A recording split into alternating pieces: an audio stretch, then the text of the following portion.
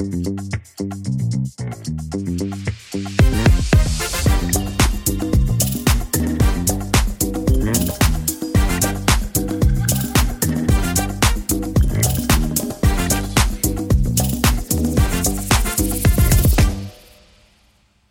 afternoon, good evening, good morning, good night. Doesn't matter which part of the world you are in. And welcome back to another podcast episode of Sky Lounge. And this is one that I'm really excited about because it's a little bit different. And of course, you can't see Alex as I can see on the screen, but wow, she's got a blue t-shirt in, a New York t-shirt. That's right. She's looking extremely professional today with the microphone as well. And then of course, as usual, she's got the world map behind her. So I think this episode is going to be a little bit of a different one. It's going to be much more informal, not like any, but that's not to say any of our episodes are formal with all our guests. It's just the two of us around this time. And before I allow Alex to speak, what is it going to be about? It's going to be a little bit about airlines, the actual experience.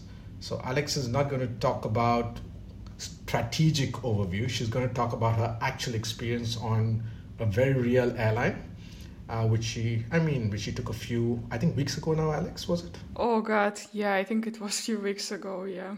Time flies. Yeah, time really flies, and Alex has been the true flyer, so she's not been the virtual aviation geek like I have been over the last few months. She's been doing a lot of flights. How many flights last 2 months, Alex? Any guesses? Any estimates? Well, first of all, hi everyone.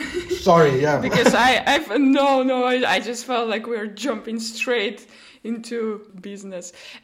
How many flights I've done? Yeah, that's a good question. To be honest, I don't know. That's a good sign, right? When I don't know how many flights, it means like I'm pretty satisfied with the number. Quite a lot. Correct. And I've been following her in terms of the different flights, whether it's striped aeroplanes or plain white aeroplanes or blue aeroplanes or whatever color the aeroplanes are.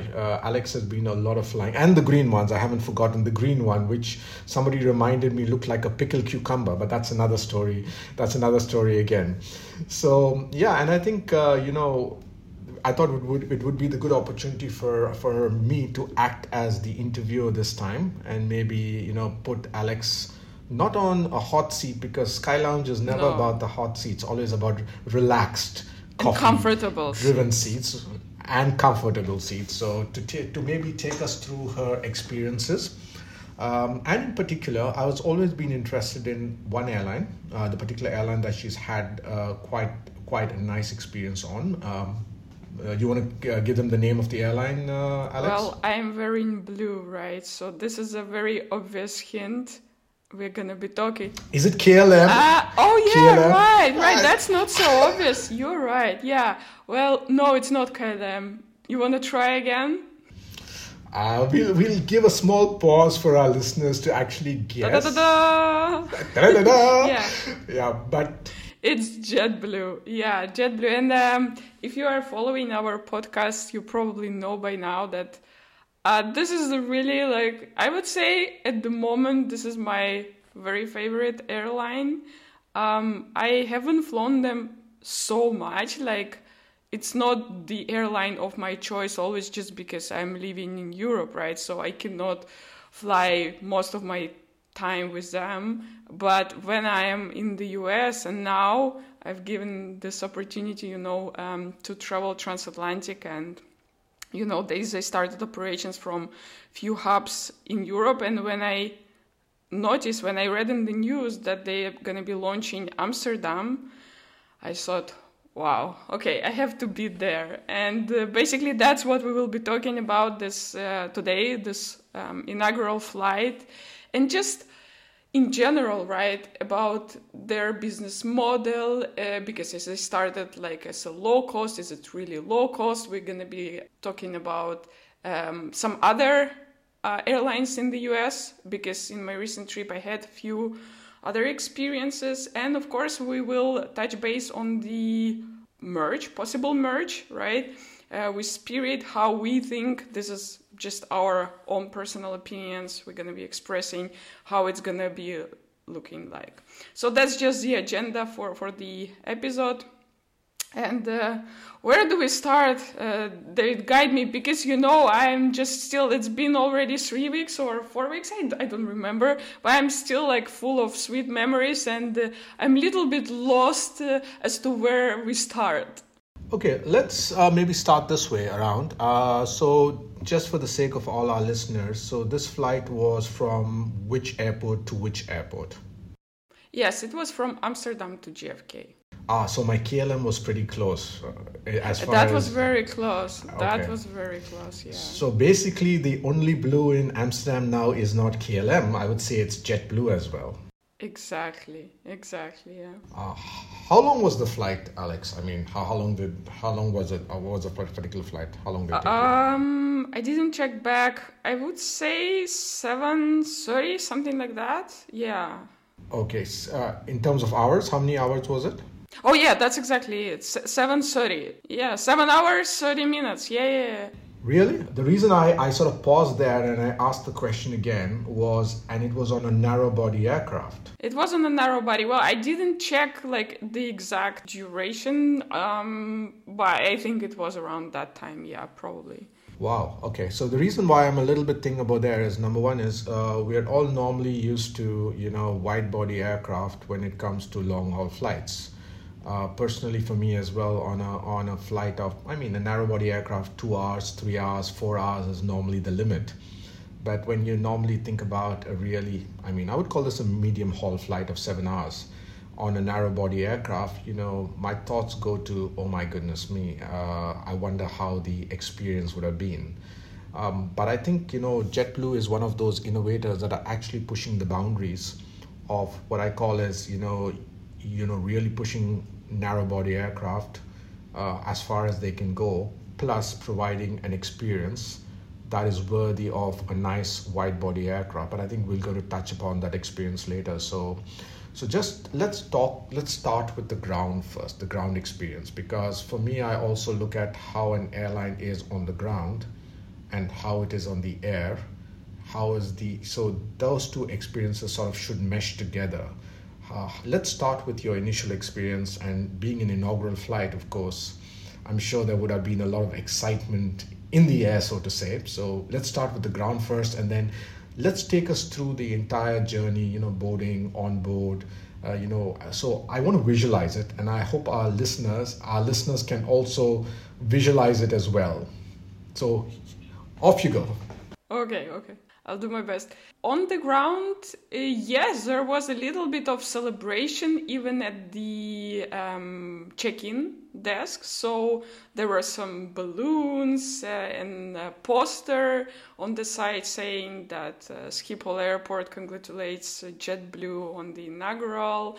A few people from JetBlue were there standing next to balloons. So like you could see that it's not just an ordinary check-in, something is happening, I just wonder how many people on that flight actually knew this is inaugural, because my feeling is that not everyone knew, of course I was there on purpose, but like some people were just looking at balloons like, I wonder what's it all about? Like, I didn't check in my bag, as you already know from the previous episodes. I rarely check in my bag, so I only had a carry-on. And, I actually did stop by because I had a question, because my permanent residency is European, but then my passport is different, and I have a visa for the US, so I wanted just to double check, because I don't check in my bag, right? How they want to do my document verification. And at the check-in, they told me, no worries, just go ahead. At the gate, you will be checked, no problem. I said, okay, fine, great. Then I went through the security, and security at Amsterdam, like, I just enjoyed so much, if you can say so, about going through security, because you don't need to pull out your laptop, your liquids, take this, take that. You can keep everything in your bags. And this is like, we are living 21st century. This should be normality, but this is still a miracle to me. Only few airports have this. So I was going through security like very easy and seamlessly. No second check, whatever. They let me go. And then I went to the gate because I was hoping to see a few people that I know from JetBlue. So Maya, hi Maya, General Manager Europe, JetBlue. I knew that she will be there and I wanted to say hi. We've been interacting over LinkedIn for years and that was like a great opportunity to meet. So I stopped by and I didn't see anyone and I thought, okay, well, then I'll come back. So just walked around a little bit and then I thought, you know what, I just want to have like a glass of champagne. So JetBlue, I was flying in Mint, right? But JetBlue, they don't have lounges, so they don't give you access to lounges. So I couldn't go to lounge for that, and I just found like a little cafe next to the gate, and I've got a glass of champagne for myself, and just observing the gate. And then I've seen they're cutting the stripe, because this is the inaugural, so I missed it. I was like, okay, well, I should have stayed. Anyway, I just quickly then went to the gate and spoke to Maya, met everyone on her team. They actually at the gate, they did call my name for this document verification check. They checked my passport, all good. At the gate, they were giving cupcakes, JetBlue cupcakes. They were giving wooden tulips, and here we go. I wanted to showcase. There you are. I can see a lovely tulip in Alex's hand. So she's got a nice memento from the trip. Exactly. And David, this wooden tulip, survived. I don't know, 5 flights and 2 train rides. In total, it must be like a metal wooden tulip because I don't know how it survived. So it was really easy at the ground. Everything like on time, or at least it felt for me like on time. Maybe there was a slight delay, but who cares? I mean, I wanted to stay there for another hour, just chatting to people. I enjoyed it so much, and then we got on board. On board, the crew just immediately coming by, saying their name, introducing themselves, saying that they will be taking care of you. And that's what I want to emphasize about the crew. They are just so friendly, but friendly in a very informal and honest. They are not faking it. They don't want to seem friendly. They are friendly and they really want to accommodate you. I also just want to mention that at the gate I've seen someone walking by with a really big dog, and I have fear of dogs. I'm scared. I have a phobia, Even if I see a teeny tiny smiling dog, I'm running away. I had bad experience when I was a kid. So at the gate, and I was standing with Maya, and Maya noticed that, and she's like, oh, where are you sitting? So they started checking, where I am sitting and where person with a dog is sitting. I was 5A, so person with a dog was 3 opposite. What's that? It's a little bit different, deep, whatever. So when I got on board, and I told her, I think it should be fine. I mean, we have a row, and I can always use restroom the opposite end. I don't mind. When I've got on board, Nico, the person who was there, who was taking care of me, he came and he asked, I heard you are afraid of dogs. If you want, we can put you in the back somewhere further away from the dog. And that is something that you don't see, this communication between people. And I didn't tell Nico that I am afraid of dogs, but he knew. And he wanted to accommodate me. He didn't say, oh, no worries, this dog is the friendliest dog ever. That's what I hear all the time, It's not barking, it's not biting, no worries. He really tried to understand that whatever he tells me, doesn't matter, I'll be still scared. So that was really nice. And we departed, as I said, on time. JetBlue food is another thing that I want to mention. So good. Do you want to interrupt me and ask some question? I see. No, I'm listening, and I've got a few points. I just wanted you to go through the experience because I didn't want to break the flow. It's like a journey, and I don't. And if I have to, I'll jump in. So we talked about communication. Now let's talk about a very interesting thing about airlines is food. So I was thinking about lunch and dinner. So please go ahead, Alex. Oh, food. Food is amazing. Food is amazing. So you are given hold on. Is menu on the card or is it all digital? No. I think menu, you are still given a menu. Yeah, you are still given a menu, you could see. And they have a very interesting concept of small plates. So it's sort of like tapas style, but yeah, I don't know how to describe it, but like small plates where you can mix and match. You can pick 3 out of 5, yeah? Okay. And of course you can pre-order. I'm vegetarian, so sometimes I do pre-order. Most of the times I don't. On transatlantic, almost every airline, they would have at least 2 options, one of which would be vegetarian pasta, like always pasta. Boring, but okay, well. But because I'm vegetarian, and David, I don't know if this is something that only I noticed or other people who follow vegetarian diet noticed as well, is that somehow airlines think if you are vegetarian, you eat much less. Yeah. And actually you don't need food, like just a little bit, just a salad leaf, 1 cucumber, and dessert you will have like a slice of pineapple, and that's it. Yeah. So usually can I jump in? Can I jump in over there? You just reminded me. It's like of the case that we had of the banana on, I think, where he just got a banana. But coming to your point about vegetarians and food, you're right, because I normally, and just funnily, Vimal just posted, just did a post today on the previous episode. If you check his post today, I was talking about, he talked about food on a comment that I put in, and he said it's either chicken or fish. And I was going to put on the comment and saying, yeah, but we also have the vegetarians as well. But you're right. Whenever I want something quicker, I normally put in an Asian veg meal. And you're right, the portions, the type of salad you get, and on my last few experiences, they've been skipping the dessert. So they've been absolutely zero dessert. I was thinking, okay, but vegetarians, maybe they thought, the egg.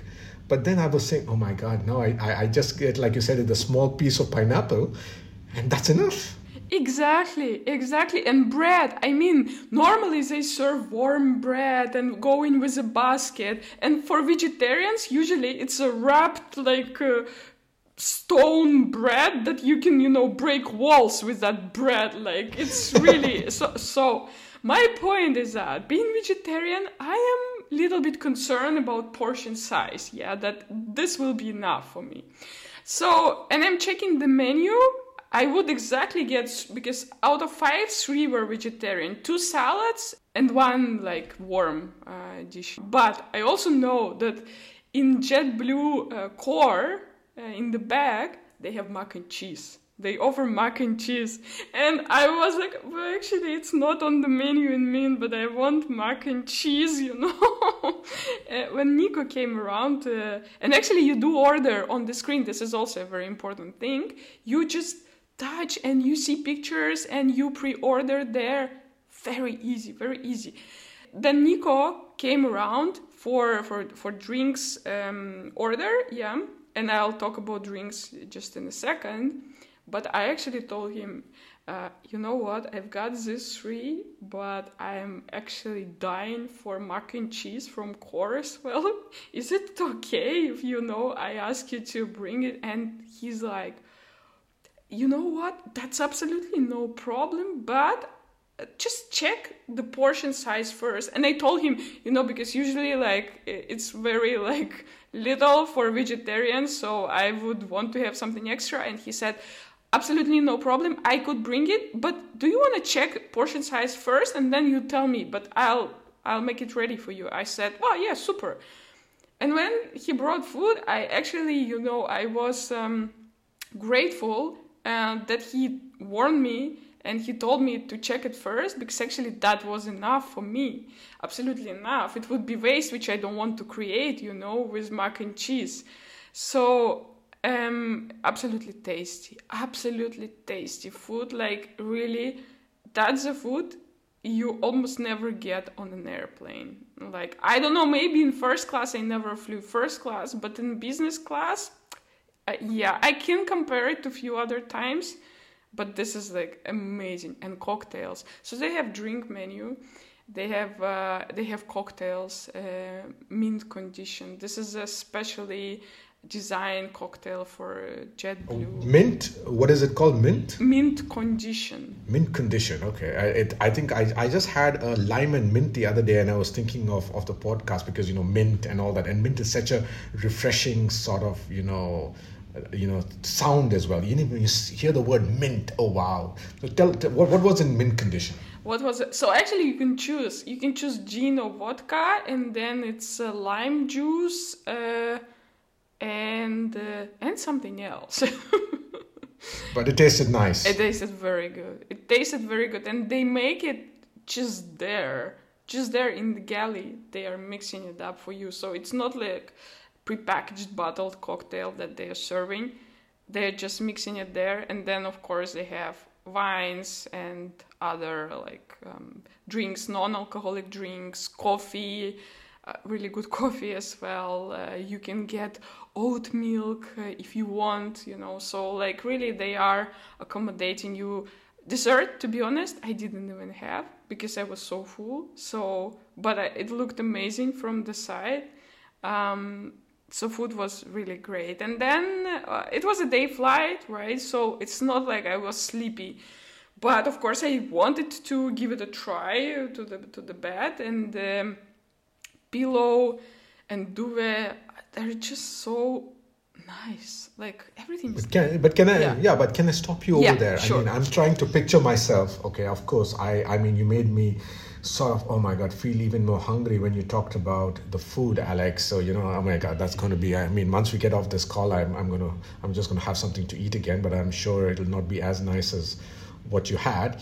And normally you're right, most airlines, when I think of flying, I think, let's not order food, because sometimes it's like you waste so much, you really end up wasting so much. But okay, that's how airline food is. So it is actually refreshing to see that an airline is really doing something different with their food.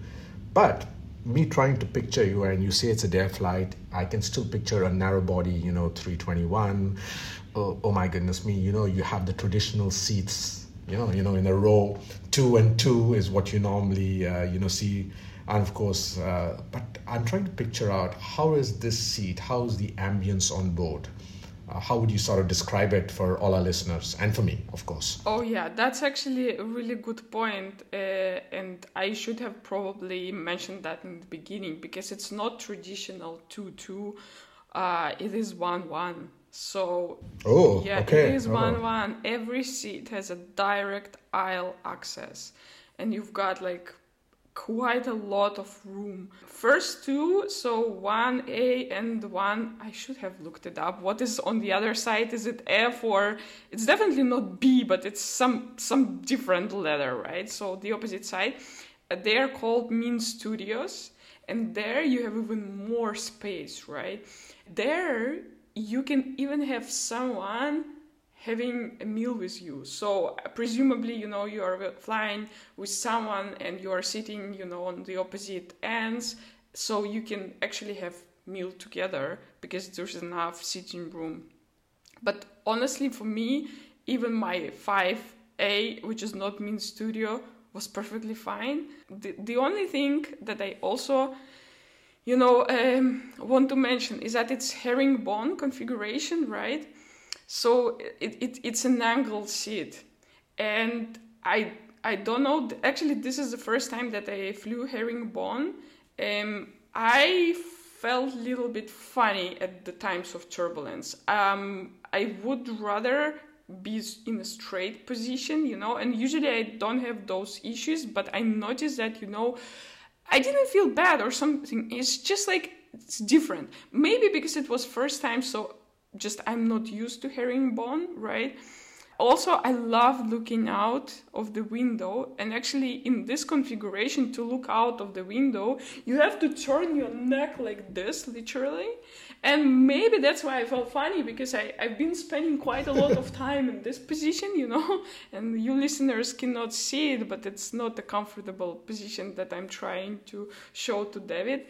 That's the only thing, but again, it's just me, and I'm sure if I fly again, maybe I'll also know that, I shouldn't be looking out of the window so much, which is not like helping my body, basically. Did you have experience with herringbone?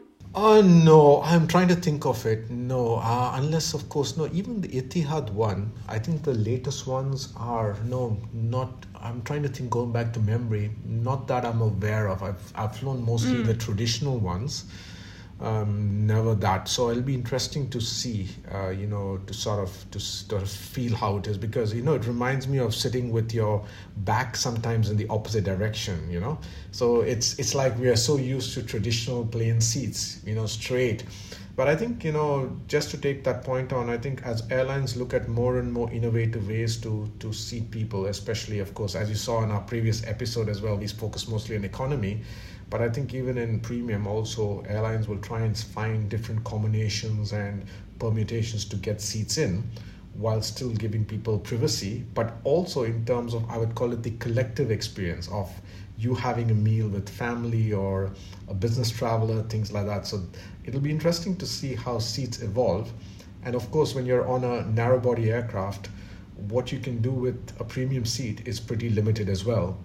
So I think that'll be interesting to see, how our friends who sort of are the whiz kids when it comes to seats sort of disrupt the space, so to say. But then again, you lose a few things, like you said, the angle, looking out of the window. But I guess, for most people, normal travelers, it's about the comfort of the seat.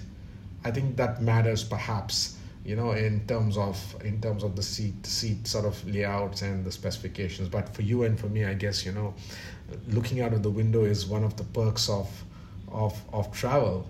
Yeah, but I think it's just the first time. Honestly, I would rather sit again in herringbone 1-1 rather than, if you think on a narrow body, what would be the alternative option? It would be 2-2 and then 1-1, right, with the strong seats. So something that I had on Air Astana. And if you are sitting in the strong seat, or actually it's the same configuration as the older Mint, that's what they had. So if you are sitting in the strong seat, being alone, that's perfect. But if you are sitting with someone, definitely herringbone is like a game changer. So I think it's superb product. It's just I learned my lesson. I have to look a little bit less out of the window, so I feel more, present and don't break my neck, and my whole system feels better. But the flight was just superb. Then I tried to sleep for a bit, just to give a try to a bed, but it's a day flight, so I didn't want to sleep, right? Just, lay down a little bit, and but it's also very comfortable. You can adjust, and you can sort of like sit in a comfortable chair, not like laying down, but also not like straight sitting. But what is also like superb, you have just direct aisle access. And by the way, you have a door as well, little door. Okay, wow. Okay. Yeah, wow. Little door as well, which you can close. And yeah, time flew by. That's why, I had struggles telling you how long was the flight, because it felt like 1 hour. It felt like I could fly another 7 hours. Can I just jump in then? Of course. So we talked about the experience, we talked about the food, but one of my other favorite things on an airline is the in-flight entertainment. And 7 hours, a few minutes is good enough to get in maybe 2 pictures or 2 nice movies in. So I mean, what are your comments on their in-flight entertainment? After all, I just want to remind our viewers that we are talking about JetBlue, which is technically a low-cost airline, or only technically. Yeah, but I think they won't like that. I think they would prefer being called a hybrid airline. So anyway, let's take away the low cost, because whatever I heard right now is definitely not low cost. because if it's low cost, then it's setting the bar very high for premium airlines. So what about the in-flight entertainment? I mean, did you have a screen, or was there no in-flight entertainment at all? Of course. Yeah, I had a screen, and actually in those mean studios, which I was not sitting in, but they say they have the biggest, the largest screen, entertainment screen in business class, like on all airlines. On any airline? Yeah. On any airline in business class. That's what I believe that is the case. Yeah. Okay. But my screen in my not mean studio, in my normal mean seat, was big enough for me. And I could choose so many movies and shows, and they have live TV, so you can watch TV. On my flight back, I was watching US Open semi-final, and that was mind-blowing. You are sitting on a plane departing New York, and you are watching something that is happening just like, 20 kilometers from you in real life. Amazing. And they have free Wi-Fi, David. High-speed Wi-Fi for everyone. Economy, mint, everyone. And it works. You can stream. Just a question on that. I'm being a little bit skeptical here. So when you talk about Wi-Fi in flight, it rings a few alarm bells. Number one is, I don't call it streaming generally, because most Wi-Fi in the air is not streaming. You know what I mean when I use the word. And then a lot of airlines that do offer Wi-Fi, number one is, of course, you're only limited to WhatsApp messages, or limited sort of, handful of things. But when you talk about Wi-Fi as in Wi-Fi, is this like any Wi-Fi, everything, you can access everything, or are you limited by, you cannot do this, you cannot do that? I mean, you can do whatever you want. And that time I was not surprised, because I knew about it and I had experienced that before. But I remember my first flight with JetBlue some years ago, when the first time I experienced this high-speed streaming on an airplane. I just spent the entire 5 hours. I remember it was LAX to JFK. Entire 5 hours doing stuff on the internet, just watching. It's like I couldn't do that on the ground, but somehow it felt like very unique for me at that time, that I could do it. And even now, when I get on board, it's such a thing that makes everything so easy, because usually, with other airlines, you don't know if you're gonna have Wi-Fi, if you're not gonna have Wi-Fi, so you have to inform, significant others, family members, everyone that, what, now I'm boarding, so I'll reconnect in some 10 hours when I get to my hotel, whatever. Here, you can literally send a picture at the takeoff. We just took off, pam, pam, pam. And of course, that's what I've been doing. How much do they charge you for it? 0. It's free, David. That's the best thing, even in economy. It's free. Really? Actually, so I'm a little bit... So for me, I've got two views here. One is, of course, I'm not a fan of Wi-Fi on board. I'll tell you why. I normally think, get on the airplane, you get cut off with the real world, so to say. Nobody's able to message you. Nobody's able to text you. You're in your own own space. And no matter how much you stress about things or whatever it is, doesn't matter till you land. Nobody can connect with you. That's my personal thing about, in terms of Wi-Fi. So I'm a little bit, sad in the sense that, this, of course, is going to be the future. Obviously, Wi-Fi is so quick that you can connect with anyone, see whatever you want, actually stream things. So I'm happy for innovation, technology, and advancement, hurrah, and all that. But for me, I'm a little bit old-fashioned that way. So perhaps even when I'm on board the next time, I'll just put my phone on plane mode. And boom. But you're right. I mean, it was one of those things that airlines needed to get, right, because people want to be connected.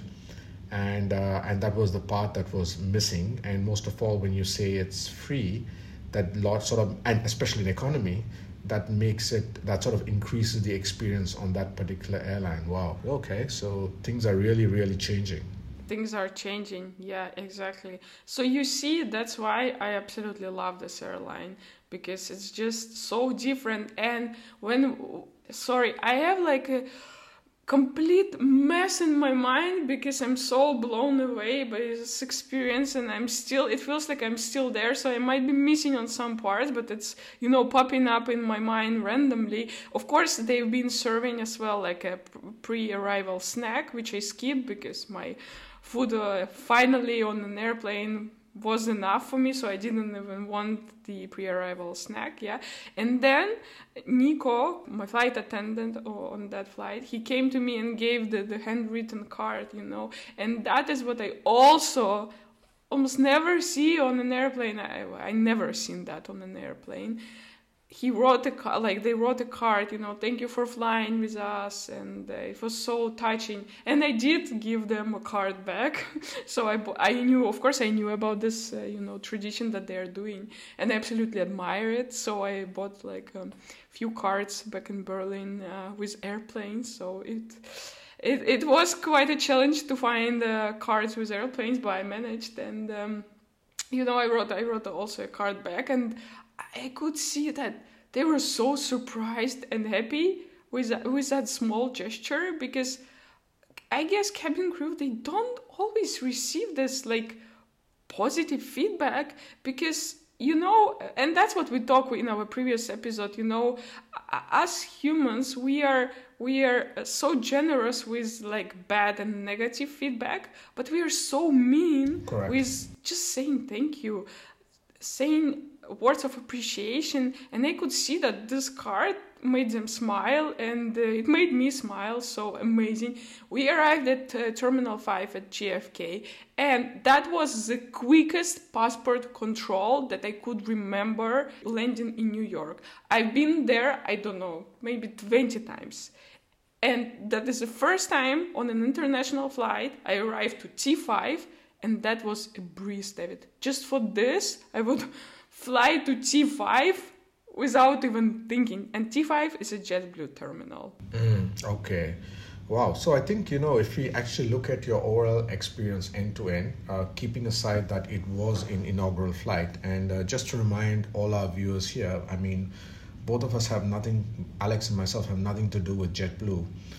It's just that we sort of love airlines, love flying on them, that we always, like to sort of discuss offline as well about our experiences on different airlines. And we thought, why not talk about it, on the podcast? Because when, like you said, when there are good things, they need to be talked about. And, this particular experience, I can just picture it, Alex, because, I've used to work for KLM, so I know how Schiphol is as an airport. But then again, when I look at all the pictures of JetBlue, especially Mint, I could only just sort of try and picture what it is. But by you talking about it, I actually had my eyes closed for some time, because I was also picturing myself in Mint, and hopefully Mint Studio. But then maybe if I segue a little bit here to maybe sort of pull out a few points that you talked about. So I think, you talked about personalization. You kept using, and I use it from a different perspective, not personalization for the passenger, but personalization for the crew. You have used Nico's name, I think, about 6 or 7 times, which is normally not the case when you fly in another airline. You don't even remember who the person is, the name, But here, you sort of spoken about him like you've known him for a long time, and that sort of shows the connection. You also spoke about the communication, about your fear of dogs, and how even when you went on board, he already knew about it and offered to change. And that's being really, proactive as well, And of course, giving the cards is such a nice touch, because, nowadays buying cards itself is a challenge, but actually writing, most of us, we have lost use of our fingers except for typing. Writing, and especially if you have to write for every passenger in Mint, is something that really takes time. It takes passion. It shows that attention to detail that really makes a difference.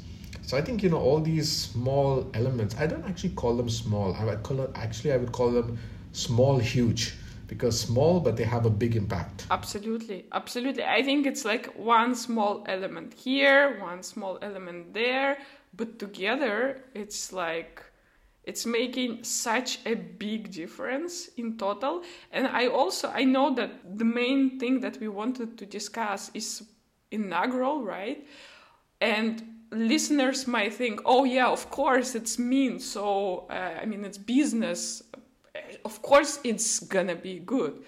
And I want to reverse the story a little bit and tell you about my return flight, which was an economy. So, as David said, this is nothing to do with JetBlue. We would absolutely want and love them partnering our podcast, but they are not a partner, they are not a sponsor. I just love the airline. That's why we're talking about. So, on my way back, because on inaugural I wanted to be in Mint, but on my way back, I booked a core, right? So I was in economy. And to be honest, I expected that it would be quite hard for me to go back from like this experience to economy. What could be so good in economy that, it would be comparable to my Mint experience? But actually, it was amazing as well. Initially I had an emergency exit seat, 13A.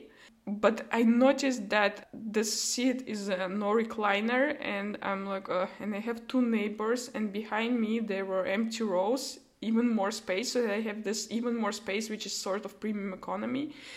I tried to speak to the crew and upgrade right there, but they closed the flight, the accounting for that flight, so they couldn't sell those seats. I should have bought it before. And then you know what? I just stepped out, went to the aisle, and I just spoke with the crew. I could see like he was so excited about this flight. Probably that was his first time flying to Amsterdam. I don't know. But he was very excited, and we just chatted. I told him I work in the industry as well, and I said I tried to upgrade to even more space, but I couldn't because, I would want to, have a little bit more space and maybe sleep. And then I said, do you know, like, is this flight completely full, or is there a chance that I could get like row for myself somewhere in the back? And he told me, okay, let me check. He came back to me and he just whispered like, 29 is empty, you can go there. And I just run to my row 29, leaving my neighbors in row 13. And 29 was completely empty. And I've got the entire row for myself, so I built like my own Mint studio there, but basically you still have screens at every seat.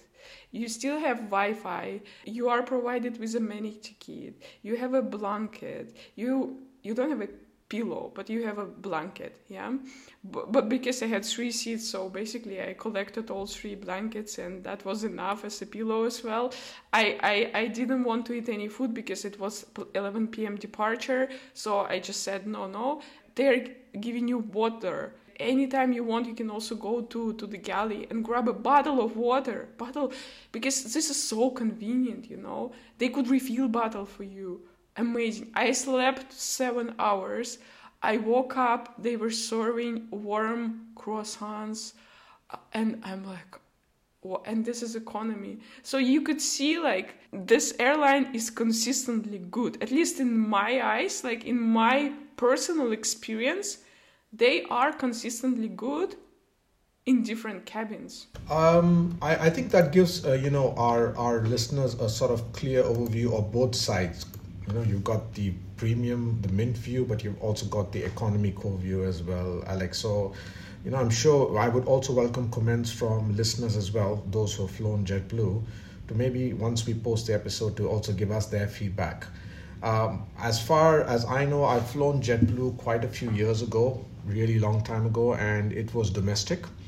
And I still remember the experience. Of course, domestic flight, I think they charged for headphones. But even though it was quite a few years ago, they had live television. I think they had, of course, entertainment was free. But what struck me when we actually got off the plane, there was a gentleman who was, I think, from their management. And he actually stopped till everyone got off and started helping the staff clean the plane. Because that's part of their culture, in terms of collaboration, in terms of working together, in terms of that personal touch. So it also shows that what we see as passengers is perhaps what the culture of JetBlue was, and to a large extent perhaps is even today. I just wanted to I pulled out a sort of not to forget about David Neeleman, my namesake, who founded JetBlue and of course a lot of other airlines. And I think he keeps liking the word blue. You know, you got the airline that he founded in South America, Azul, which stands for blue. Breeze, the most recent airline that he's created formed is Breeze. Of course, there's no blue in that, but Breeze sort of, feels like blue. So, so he said, and I just want to just quote from what he says, you don't have to spend $1 zillion on advertising to get your work out. What matters is that customers have a good experience with your product at every single point of contact. And I think, what Alex told us just now is it seems that at every single point of contact, whether it's on the ground or it's in the air, it's been a sort of experience that I'm sure she'll remember.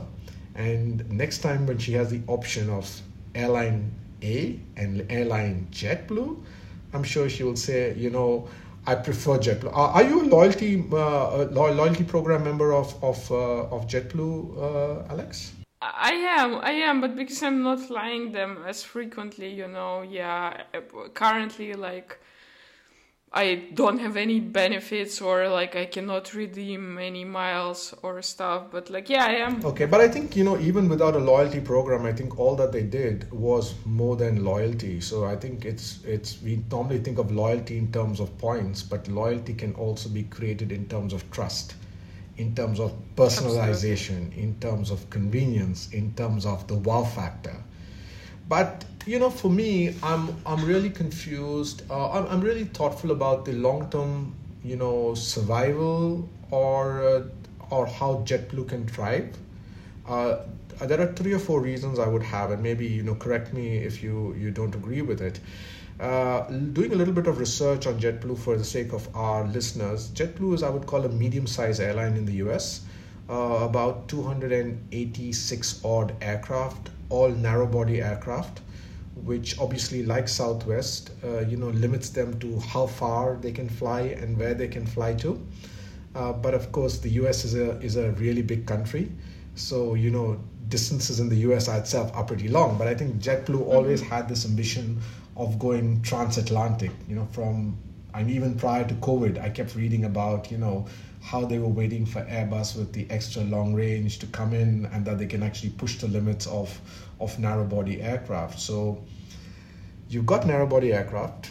There are still constraints of how far they can fly, how comfortable the experience is. But then for me, I would say narrow body aircraft have the advantage of having a much smaller number of people, making it easier to personalize. So which means, when you try and personalize an Airbus 380, and I think Emirates has more than 80 seats, I'm not sure. So on even business class becomes like economy to a certain extent. So a narrow body aircraft is easier when it comes to personalization, as your experience pointed out. It also is more profitable because sometimes it's easier to operate a narrow body rather than a wide body. But then again, you've got the sustainability side of it, where the argument is, why operate multiple narrow bodies when you can sort of cram people into a wide body aircraft? From a sustainability perspective, that could be sense. And if you look at what's happening in Schiphol with the government restricting slots, in terms of the initiatives. So my question is, Alex, you've also taken a wide body flight in the US, which was an aircraft type I think most of the youngsters around here around the world will not remember, the 767. Gentlemen, you heard me right. It's not the 787, it's a 767. So, and not 747, it is 767, yeah. How was that experience? That experience, as an nav geek, I actually like 767. I think it is very different from other aircraft, and I enjoy it. I think it's very powerful, and takeoff, it's sort of unique, I feel, on 767. At least that's how I experience that. For me, when I check the age of the aircraft and that aircraft was my age.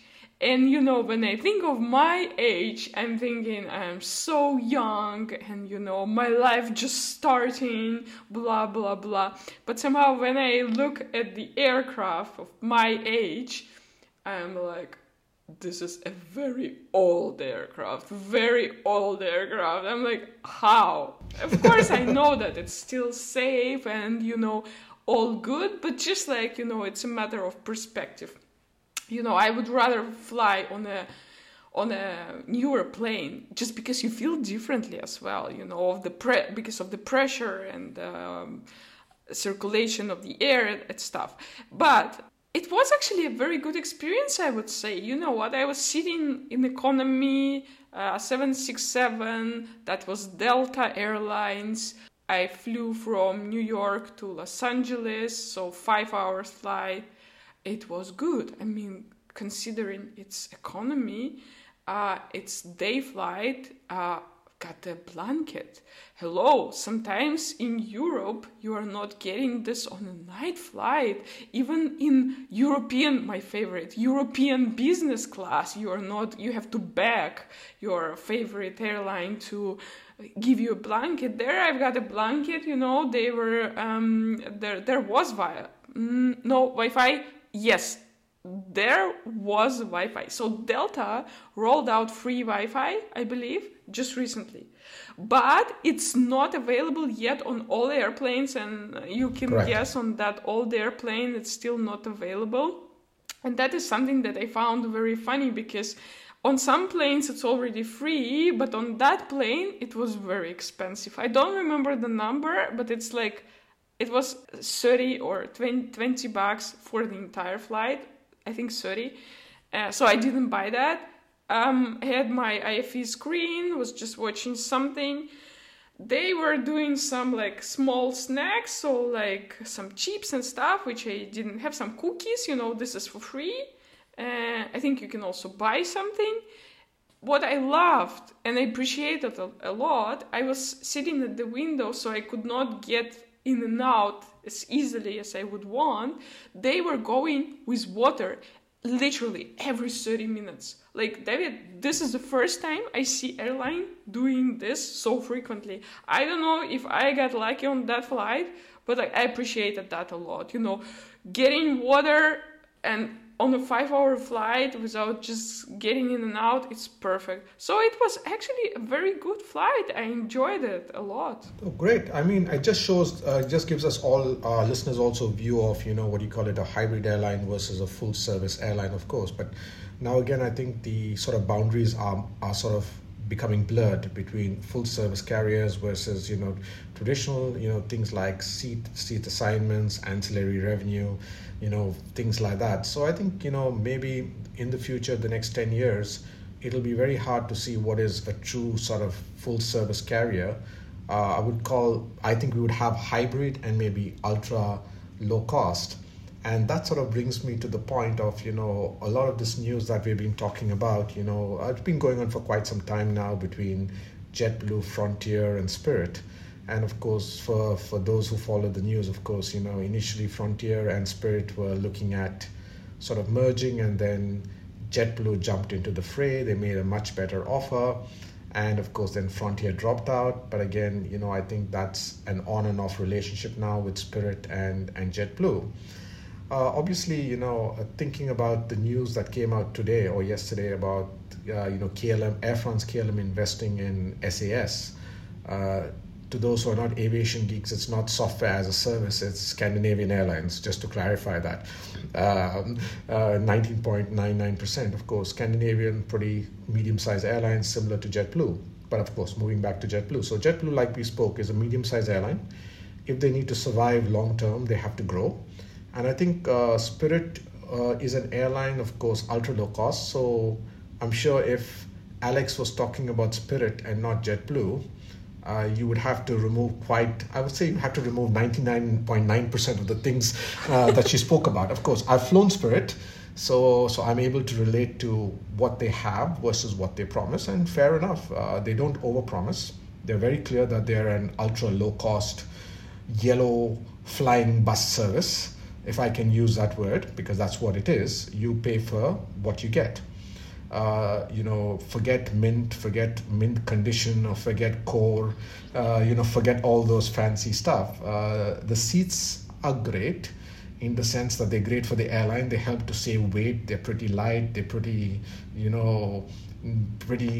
thin, let me use the word, to fit in even more rows. But like an ultra low cost airline is, you get a great fare. They take you from point A to B. You want anything, you have to pay for it. But that's the reality. You don't want something, you don't pay for it. So for me, it's going to be a strange sort of mix when you look at, JetBlue, their product, their culture, and when you look at Spirit.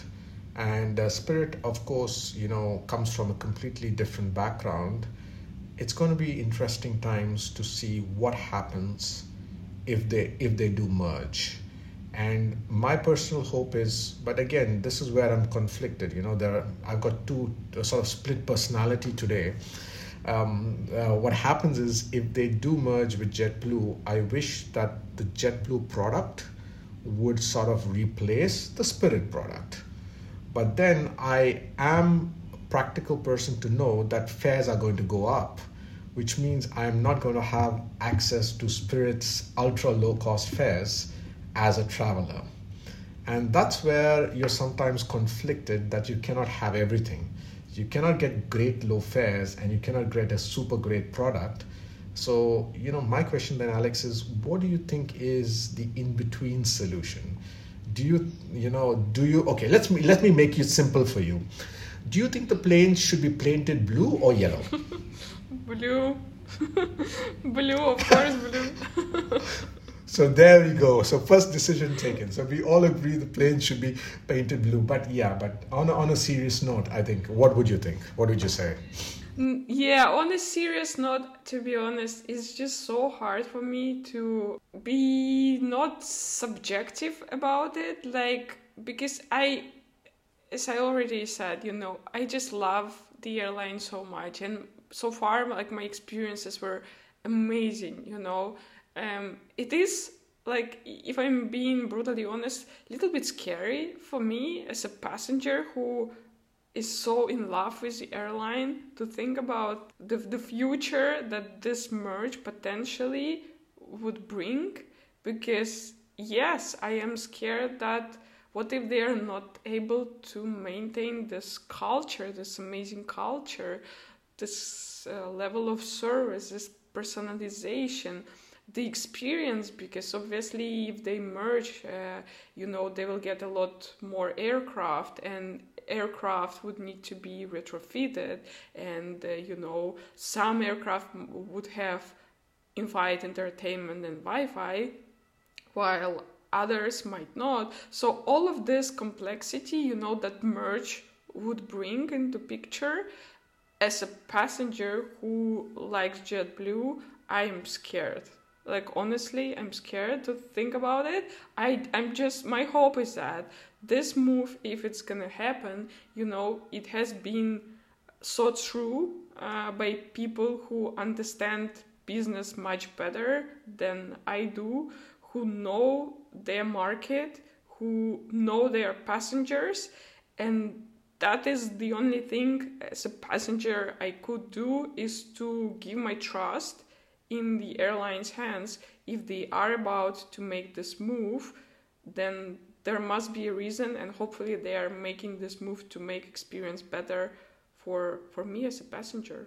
Hopefully, Alex. And I think, that's where you said is that how does it impact the passenger from a broader experience perspective? Of course, you always have the shareholders, you have the business imperatives. And I think with JetBlue, the challenge they have is how do they keep growing in a highly competitive market? And especially keep in mind that their hub, JFK, is pretty constrained.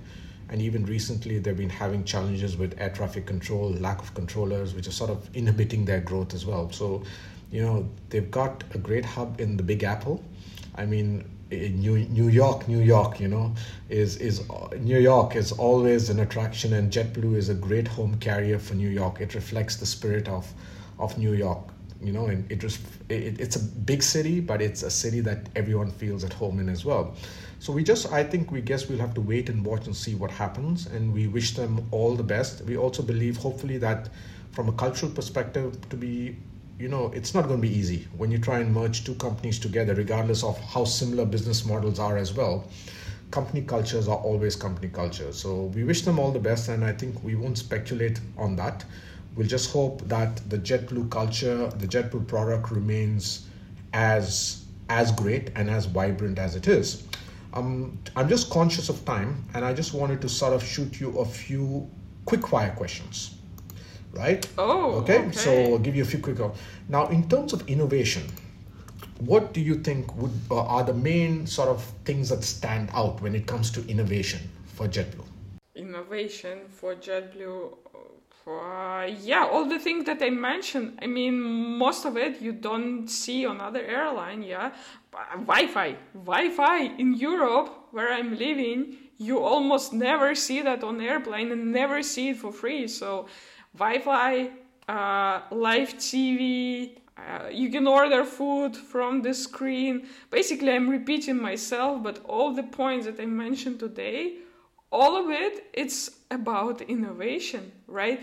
And ground experience at JFK in Terminal 5, it's a self-service. Everything is self-service. You have an assistance, but almost everyone is checking in just at the machine, printing boarding pass. You see that in some other airports too, but there, the entire T5 is built on that idea of innovation, I feel. What do you think is perhaps missing?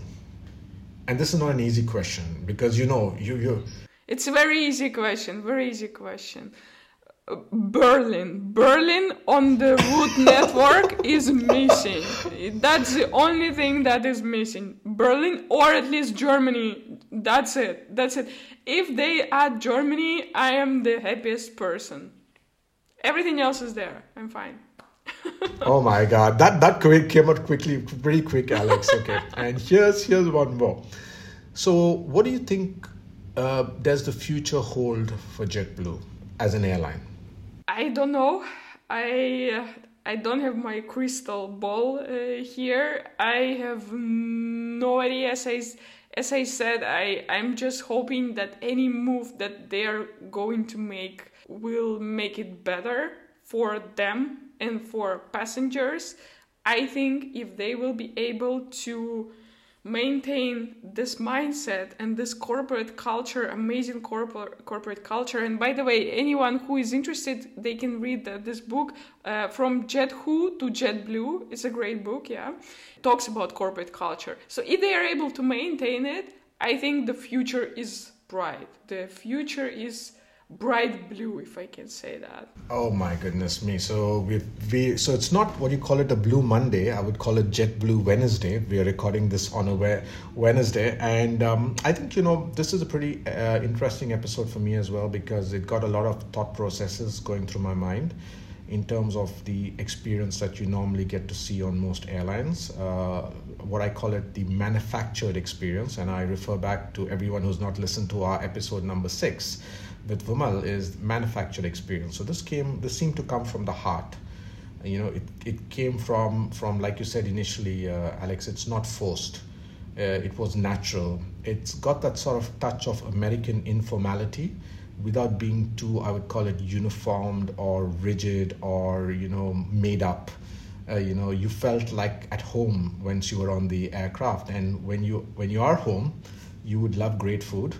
You love a great experience, you love great entertainment, you like a lovely bed, and of course you like a lovely view to look out of the window as well.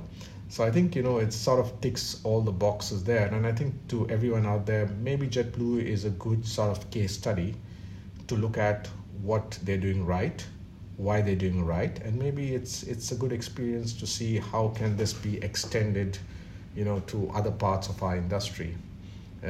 So, yeah. Yeah, and I do realize and I understand that my impression and my experiences, they are very subjective, right? It's my own experience. It's how I see things. So if anyone who is listening, they had some different experiences, they might have different opinions, but I'm just sharing, as you said, David, from my heart. And I honestly, when I was making this decision to book myself on the inaugural, I thought it's a crazy idea. That was the first time that I've done this.